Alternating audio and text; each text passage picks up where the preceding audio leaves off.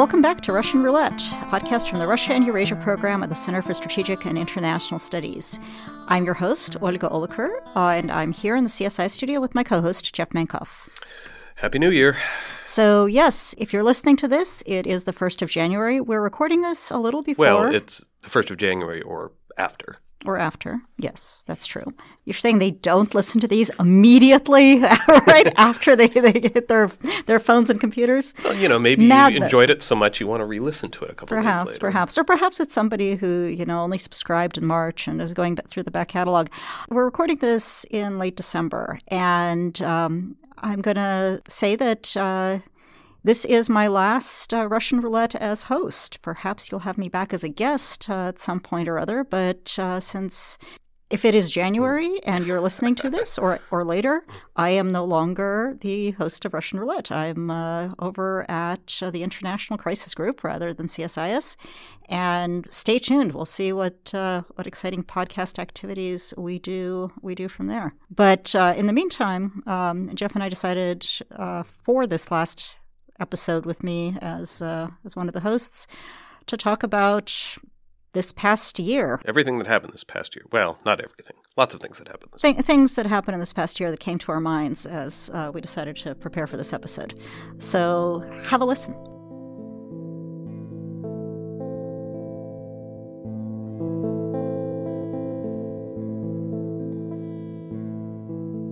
So 2018 was exciting. As are most years, but maybe Only some are lately. More exciting than others. It's been a particularly exciting spate of years. Yeah. There's the old purported curse of may you live in interesting times, and I always like to remind people that it is indeed meant as a curse. And we are indeed living in interesting times. I don't know, what's the first thing that comes to your mind when you think of all the exciting Russia and Eurasia happenings of this past year? Well, since we live in Washington, I think the one that's completely inescapable is the Mueller investigation and the question of Russian interference in American politics. Well, that's just a gift that keeps giving, isn't it? Yeah, and I think it's probably going to keep giving in 2019 in various ways, too. Now, of course, we don't know what's ultimately going to come out of that investigation. We don't know what the denouement is going to be. That's ultimately a political decision as much as a legal one or a forensic one. But I think it's pretty fair to say that this whole story has really put Russia front and center in discussions around American foreign policy and American politics in a way that it hasn't been in quite a while. Well, in a way, I think Russia never has been. I mean, this is a completely new and different way for Americans to think about Russia. Russia, yes. The Soviet Union, maybe not so much. But again, I mean, as an adversary, as a problem, yes, that's familiar. As perhaps even kind of this narrative that Russia is attacking our democracy, hates our freedom, et cetera, I think that's certainly in line with the narrative of Soviet times. The notion that it's successful, that it knows us better than we know ourselves, that the nefarious Russians are able to do magical things that nobody has ever been able to do before, that they've got these capabilities that no one expected them to have, that they are the ones responsible for how American politics works. I mean, I think that doesn't work. Or doesn't work, but I think that's kind of new. Yeah, a little bit. I mean, there is this tendency to sometimes see the Russians as being 50 feet tall when most of our problems are self-inflicted.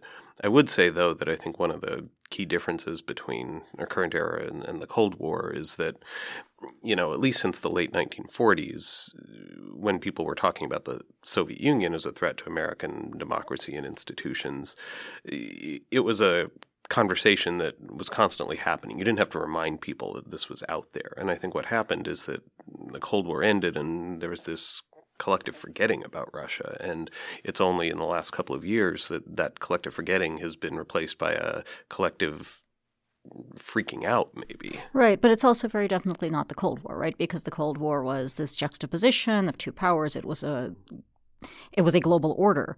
And everything the United States did, they did with an eye to Moscow, and everything the Russians did, they did with an eye to Washington. And here we have a completely different model where the United States continues to have all of these different interests.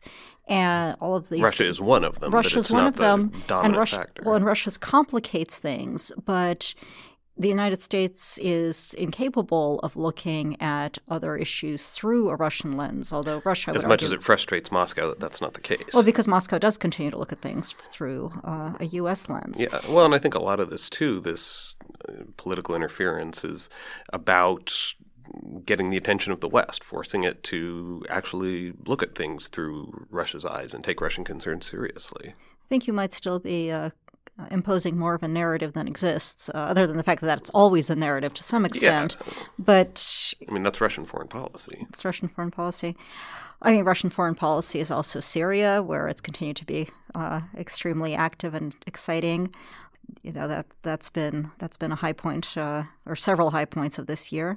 Yeah, no, Russia has definitely stepped up its involvement in Syria, and I think contrary to the prognostications of a lot of people in the West that it would be entering into a quagmire like the one that the U.S. got itself into in Iraq, has actually had some reasonable successes. Now, whether it can translate those into some kind of long-term agreement that's going to allow it to achieve its ends and impose some kind of order in Syria remains to be seen. But it's already handled this, I would argue, better than the U.S. has handled most of its interventions in the Middle East in the last couple decades. I would say Russia's been effective in large part because it kept its aims constrained and its actual military activity constrained. I think they hoped that they would not be left responsible for the end game, that there would be a way to bring the United States, Europeans, other parties in if to only cleaning to pay up the for mess. It. Oh, I think far more than pay for it, because at a minimum to pay for it. At a minimum, but what they're getting is none of that, right. And the mess continues. I think one of the other events of 2018, fairly early in the year, that helped shape the rest of the year was when Putin addressed his parliament on the 1st of March with a speech that was about 2/3 domestic and 1/3 defense and military. Most of which was remembered for the cool multimedia presentation of missiles flying around and hitting things. Things including Florida, like Mar-a-Lago, that's why it should be remembered. At some point, somebody asked me, given that the speech was focused for the most part on domestic issues and putting more money into health and education, why does everyone pay so much attention to the military stuff instead? And I said, well, if you look at how the Russian government has promised and how it's fulfilled its promises over the last 25 years or so. It's been promising increases in funding for health and education all this time, and those really haven't materialized in the way that one might have hoped. Whereas while the military spending hasn't always given the armed forces everything they ever dreamed of, it's certainly been far more in line with the promises. So even if it lags behind in terms of time and resourcing, it does get done. So it makes sense to pay more attention to that part of it. Well, and not only that, but the domestic spending, the social spending, that's primarily a message that's targeted at a domestic Russian audience. And for the audience here in the United States or in Western Europe, I mean, that's fine. I think especially for those of us who focus on Russia, it's important to understand what the likely dynamics of Russian budget are going to be. But as far as interests of the United States and Europe go, it's the defense side that's of most concern. Right. So it's and then we had this whole lengthy discussion and debate about what it all means, and as we always do. Are the Russians threatening us? Are the Russians being defensive? Is this an opening to future arms control negotiations? It's one of these fascinating things about the dialogue between the United States and Russia. I do, and I say this again and again, so I'll say it one more time. We do talk to each other. We do make these efforts to send signals in words that the speaker tends to think are pretty clear. But somehow the audience on the other side is able to have lengthy arguments with completely polar opposite understandings of what has been said. And I don't know how you break out of that.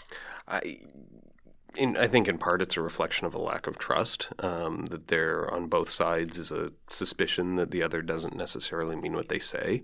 I think it's partially the result of the fact that there are debates within our own country about not only what the nature of the relationship with Russia should be, but just sort of around first principles of American foreign policy and how Russia fits into that, depending where you come down.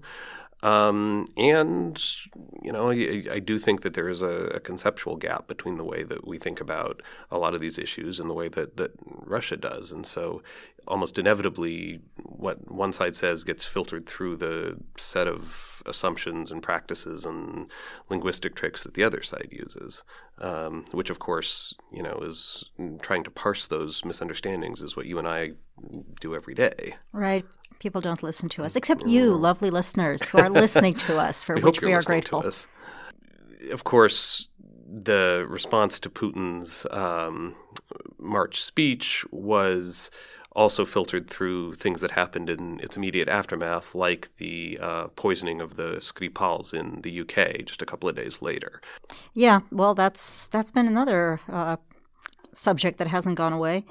I mean, it's led to accusations of chemical weapons used by Russia in the poisoning, which has triggered sanctions. But I think the Skripal poisoning also shows very much the lenses through which Russia is viewed, not because there are people who think that the Russians didn't do it, though there are, particularly in Russia, but more because you either assume that Vladimir Putin personally orchestrated this, that he sat there and said, yes, this man Skripal and also his daughter, let us poison them.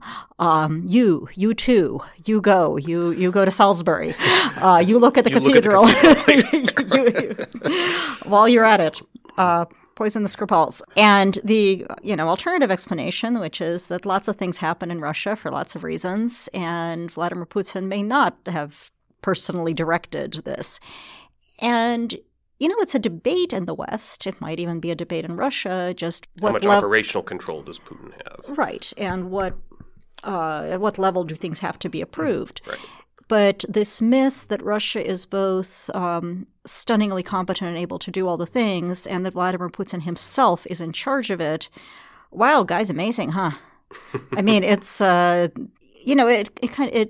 defies credulity, right? It's hard to believe that that people can genuinely think that Vladimir Putin all by himself is running all of this with such supreme competence, such understanding of how everybody will respond, and such a great plan. Yeah, well, right, except there's the alternate narrative, which is that the Russians are bumblers and can't do any of these kind of things without screwing it up and getting themselves in a pickle because, and accidentally killing somebody else, yeah, which is, killing people who had nothing to do with this, which of course was a result of the poisoning. The Skripals lived, but an innocent bystander died. Whatever the Russians think of Sergei Skripal, his daughter had nothing to do with his activities, and of course she was targeted as well, or at least affected. But beyond that, right, there's the political ramifications of the poisoning, which is that the UK, a country where Russia has had a lot of influence for a long time because of financial ties, because of emigres, because of, various other things, really reacted in a pretty strong way to the poisoning in a way that I think that probably Russia didn't anticipate. And so, on the one hand, you have the operational side of this, which may have been very competent, although the targets of the poisoning survived and somebody who was not targeted died. And the choice to use a poison like that, right, which leads you unquestionably back to Moscow. Yeah, this one's very hard to there's not a lot of plausible deniability on this one, sort of like the poisoning of Alexander Litvinenko, also in the UK over a decade ago. There's not a lot of people or entities that would have access to this kind of thing other than the Russian government. I'm going to start a new conspiracy theory. I'm going to say the Russians have a cache of poisons in the United Kingdom, which is why political assassinations of Russians in the United Kingdom use poisons. You heard it from me first. If you pick it up and run with it, I want credit. I don't actually believe it, though. Yeah, well, I was going to say with Litvinenko, I seem to recall that they found that the airplane that the two people had traveled on had been heavily irradiated. But the fact that you can counter my conspiracy theory should make no difference in its spread through the interwebs over the course of days and weeks to come. Yeah, so Russia and disinformation, that's a whole other topic. This will be my lasting legacy. Yeah. American disinformation. Right. And then, after the Skripals, Putin was reelected as president. Right, in a stunner. Yes, this surprised no one. But it is interesting that despite the complete predictability of the results of that presidential election, there was nevertheless discussion of will it mean something different in Russian policy, foreign or domestic. Mm-hmm. A lot of speculation that once he's elected, he will change course on the Russian economy. One thing or another. Yes, on foreign policy. Of course, he did not. Right. And, I understand where that kind of speculation comes from. We forget it sometimes, but Russia does have its own domestic political environment. And, as in the U.S. or any other country, pre-election periods are sensitive, and post-election periods when the new leader has sort of more authority and legitimacy, or when you might actually see changes happening. But as far as what the indicators would be or what the drivers of that change would be, it's hard to see any of them. I will say, though, that one consequence or one issue that's now on the table in a way that, it maybe hadn't been quite as prominent before is, so what happens now? Because Putin, in theory, has 6 more years under his current term. He's constitutionally prevented from running again after that. I'm sure happens? Solutions can be found to this problem. Right. But now now in Russia, Russian political elites have to figure out what those solutions are going to be. Is there a change engineered to the Constitution to allow Putin to stay on? Do they look for another successor, as they did with Dmitry Medvedev? Does something else entirely happen? We don't know, but this is now a very live subject and something I'm sure we're going to be talking a lot about over the next few years. Our plans for 2019, 2020, 2021 assured. 2022 and probably 2023. In the midst of all of this, in the midst of increasing sanctions, in the midst of investigations, in the midst of the United Kingdom being very, very angry about the poisoning on its soil, Russia had a stunningly successful World Cup hosting experience. Yeah. And the Russian team even made it to the semifinals, which I don't think anybody was really expecting. But slews of people from around the world, including Americans and Brits, showed up, had a great time. Yeah. Moscow looked great. Other Russian cities, which I did not have a chance to visit, other than Veliki Novgorod, which I don't think had any games played. But, the country as a whole, it looked good and was very welcoming. Yeah. So in the midst of all of these challenges, Russian soft power actually had a nice turn.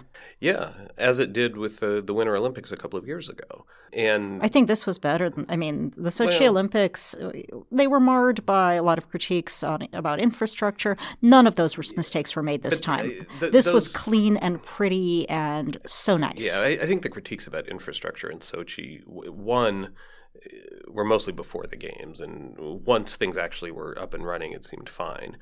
But Russians remembered that. Russians still remember that. Yeah, well, I was going to say, they were very offended. But yes, there was a real backlash in Russia to the way that the preparations for the Sochi game were undertaken, and covered in the West. Yeah, well, and I know with the World Cup too, right? It was the same thing. I mean, Russia's always been able to build the infrastructure for these sorts of things. It just does it with a lot of inefficiency and corruption in the process, and I don't think that was any different this time. But for one reason or another, the coverage was less focused on those issues in particular. One other just sort of side note from the World Cup, I didn't go to Russia for any of the games, but I was watching the semifinal with Croatia here in Washington, and it was somewhat striking to me that every single person in the beer garden where I was watching this was cheering for Croatia and was really sort of amped up and hostile to the Russians and was cheering when they lost.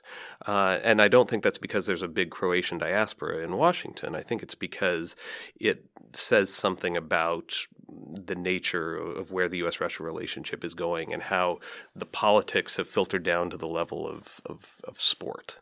And yet, despite this, Trump and Putin met in Helsinki. And that was quite the show.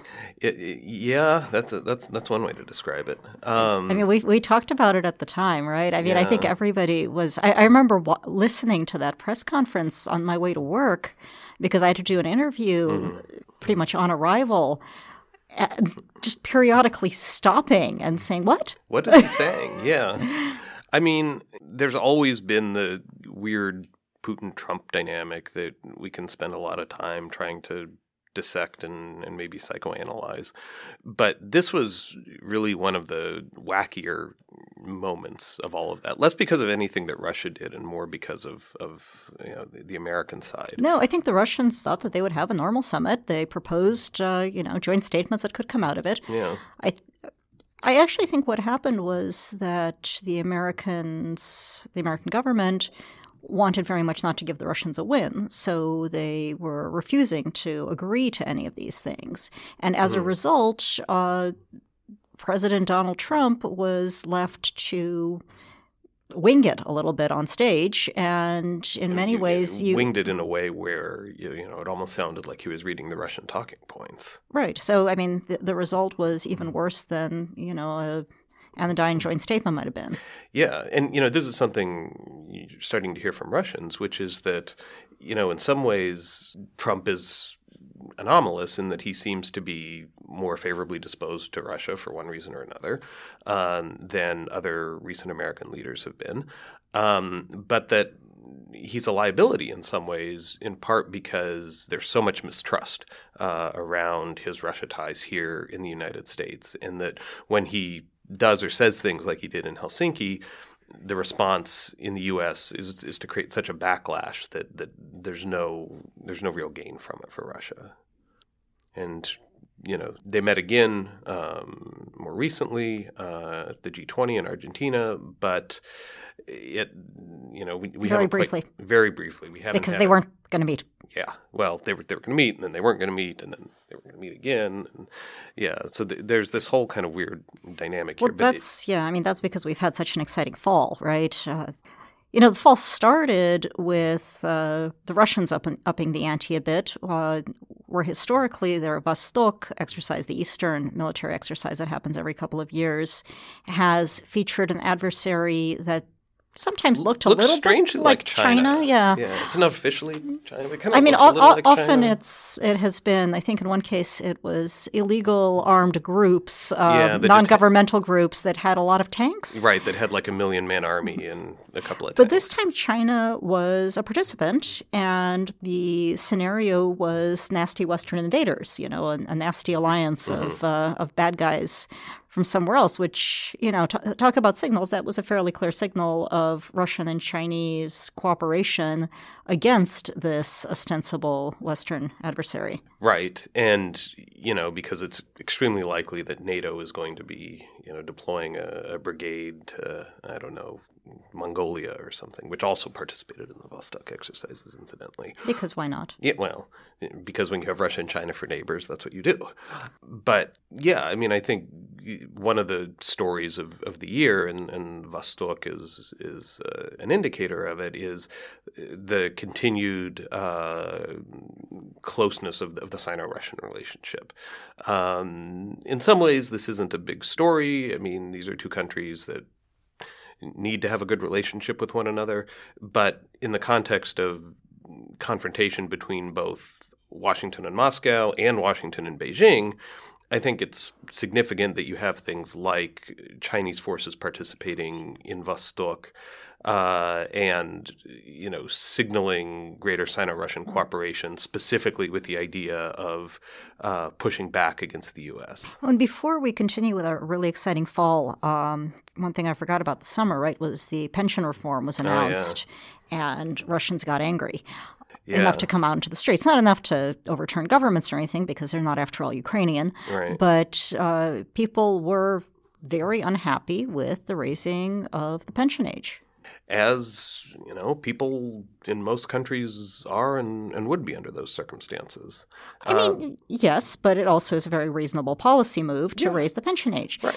So, one could argue that it was bad policy to raise it the way it was raised, that it's something even more graduated that over more time could have been more palatable. Yeah, well, and I think what's interesting, too, is that the government knew this was going to be unpopular. And in the past, they've been very careful about touching Social Security and benefits, right? There was the attempt several years ago to monetize pension benefits, and you had, pensioners coming out on the streets protesting. And in contrast to when you have the young middle class types coming out to protest the what they call office plankton, it's a little bit different when you have pensioners who are in many ways the bulwark of the Russian political system coming out. Young people were also coming out to protest. I mean, this was the whole people are afraid they won't live to see their pensions, which actually isn't true, right? Because overall, what you're seeing, it's going to be true of some. Well, yes, but overall, you've seen tremendous improvement in Russian healthcare. You've seen an improvement in life expectancy.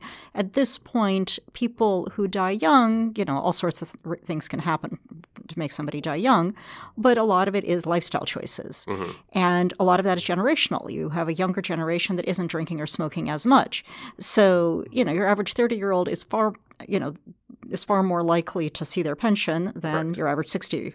Right. But, still, if you're 60, I can understand why you're upset about this. But what's interesting to me is that knowing full well that there was going to be this kind of a response, the government did it anyway.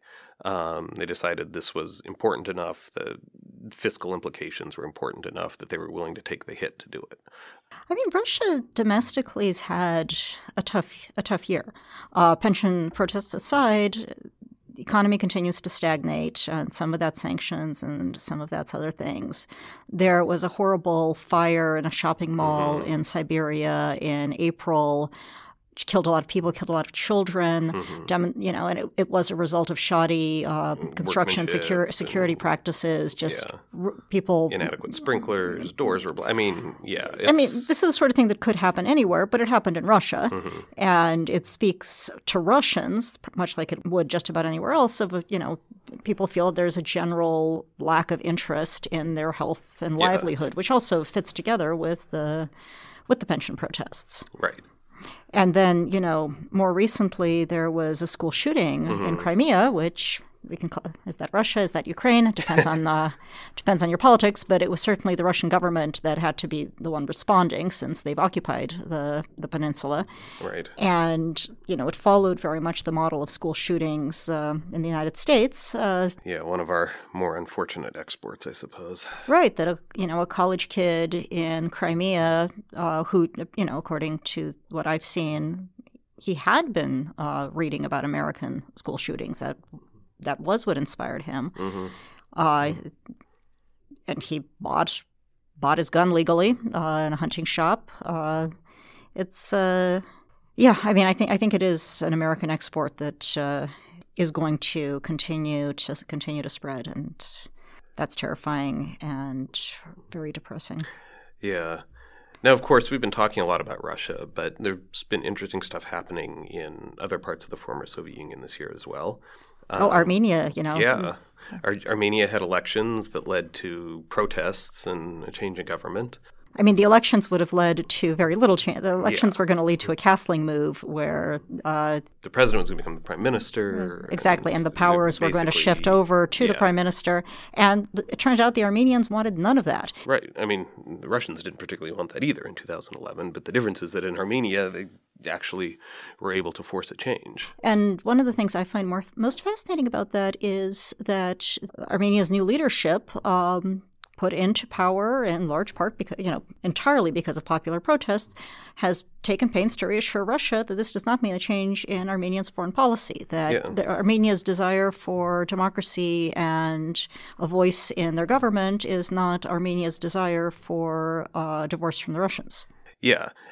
And I would say that Armenia is in a difficult position because even if that's what it wanted, it doesn't really have that option just because it depends on Russia for its security, for a bunch of its trade. It has a significant Russian military presence. So, even if this were something that the protesters wanted, it would be very difficult for them to get. What I would say is also interesting, though, is that Russia seems to have taken that message more or less on board.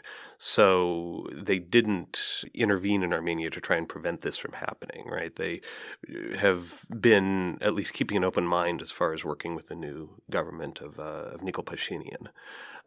So, this has some things in common with the so-called colored revolutions that we saw in places like Ukraine. But I think both the new Armenian leadership and Russia are handling it in a much different way. Absolutely. No, I think that's really important. And speaking of regime change, right, Uzbekistan, which changed leadership before 2018, but we're continuing to see the effects of it and the implications of it for Central Asia, for more open, the Uzbek Spring, less repressive Uzbekistan. Right, there was the first high-level meeting of Central Asian leaders in 10 years in March. They agreed to host an annual summit. Tajikistan finally completed the Rogun Dam, which the previous government in Uzbekistan had threatened to bomb. So that didn't happen, and that's a sign of progress as well. This is a part of the world where we're not used to much in the way of good news, but I think having a more open, engaged Uzbekistan at the center of a more open and engaged Central Asia is really one of the more positive things we've seen from the region in a while. And Georgia once again had a contested, peaceful change of leadership, not entirely unmarred by controversy, but calm, normal. Yeah, and elected the first female leader in the post-Soviet region, which is significant. And we're going to see how she does. Yeah, I continue to be impressed by Georgia. They're not perfect by any stretch of the imagination. But post-2008 conflict, Georgia has, I think, done a remarkable job in the region of staying rational and making the most of what it's got.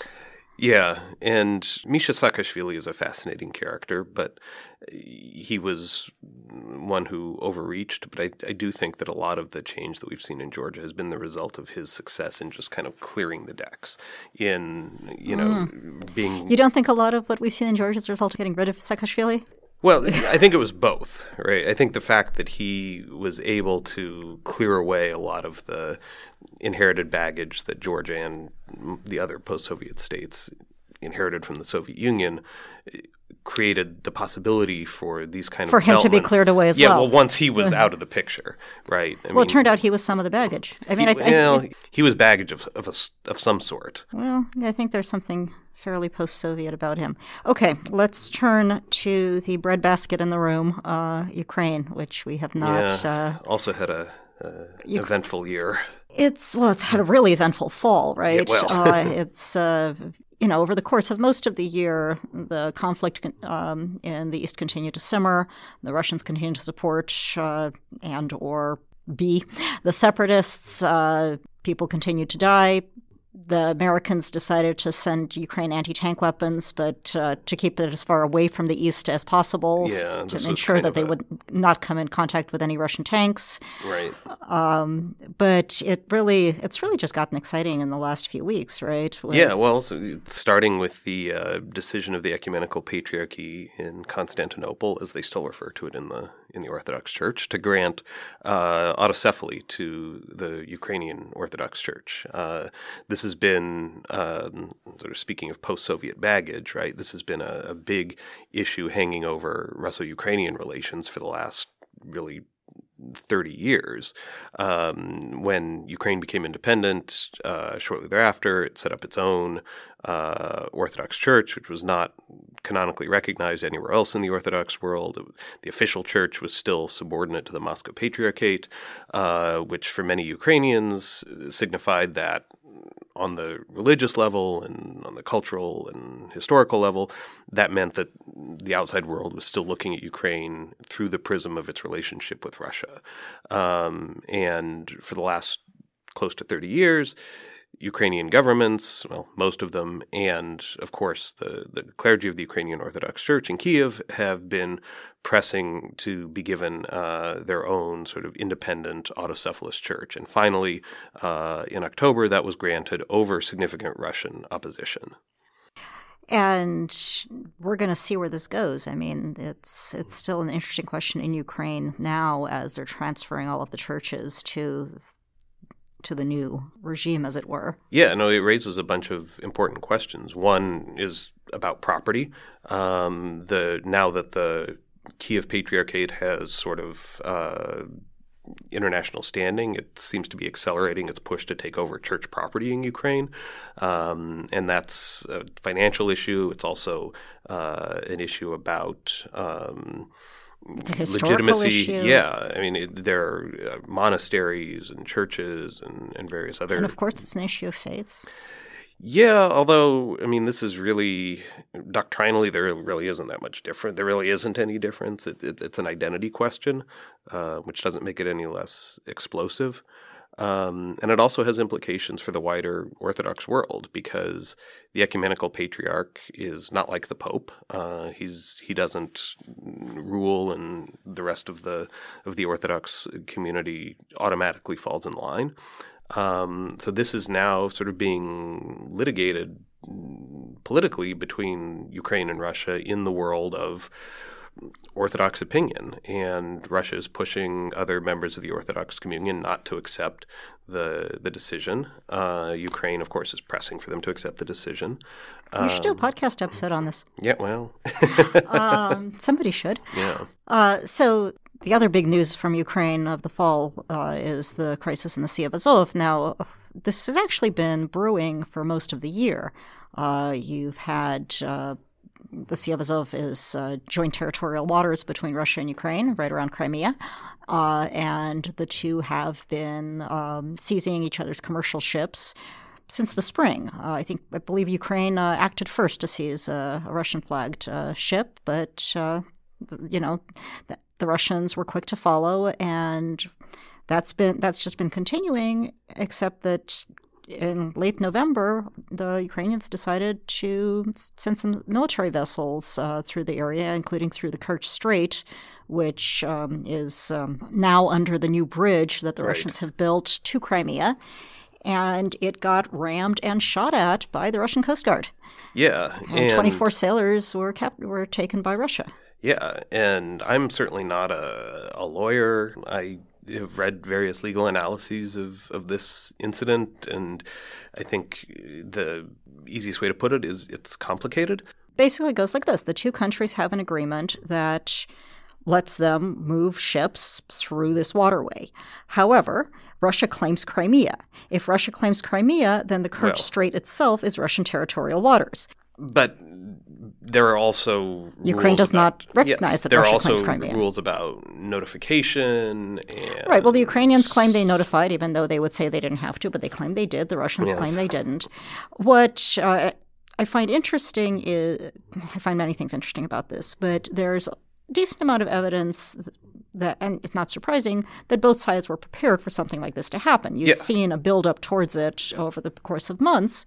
Right. Well, and you said the Ukrainians had sent ships through the Kerch Strait before, presumably testing the Russian response. The activity this time was a little bit different. The ships were armed. It seems notification was given with much less lead time than had previously been the case. The Russians say they weren't given adequate notification. But nevertheless, when the ships were going through, the Russians had assets in position to respond, and respond they did, and here we go. And Ukraine then declared martial law in the east, this little swath of regions along the border mainly.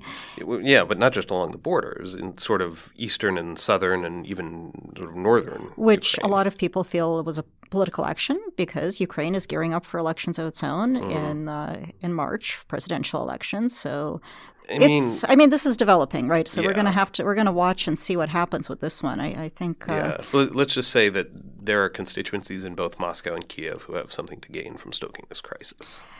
So it's going to be an exciting 2019 as well, I expect. Well, predicting is hard, especially the future, but I think that's a prediction we can pretty safely make.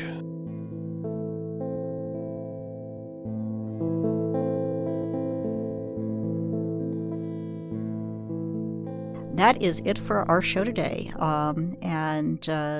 You know, I just have to say, Russian Roulette has been one of the most fun parts of my job as director of the Russia and Eurasia program here at CSIS. I've really enjoyed the conversations I've gotten to have with the guests. I have loved reading the mailbag questions and responding to them.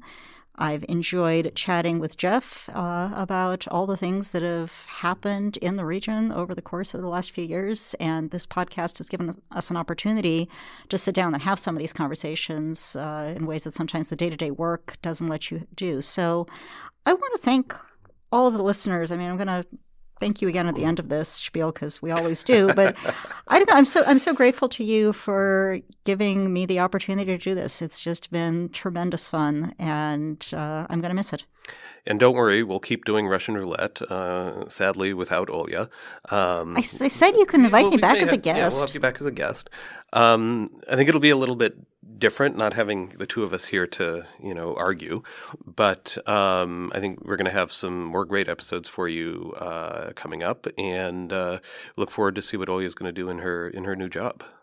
And whatever I do in the new job, you should continue to listen to Russian Roulette. And if you haven't already, subscribe to it on iTunes and leave a rating and a review. If you have thoughts for directions Jeff can take this in the future, you can let him know.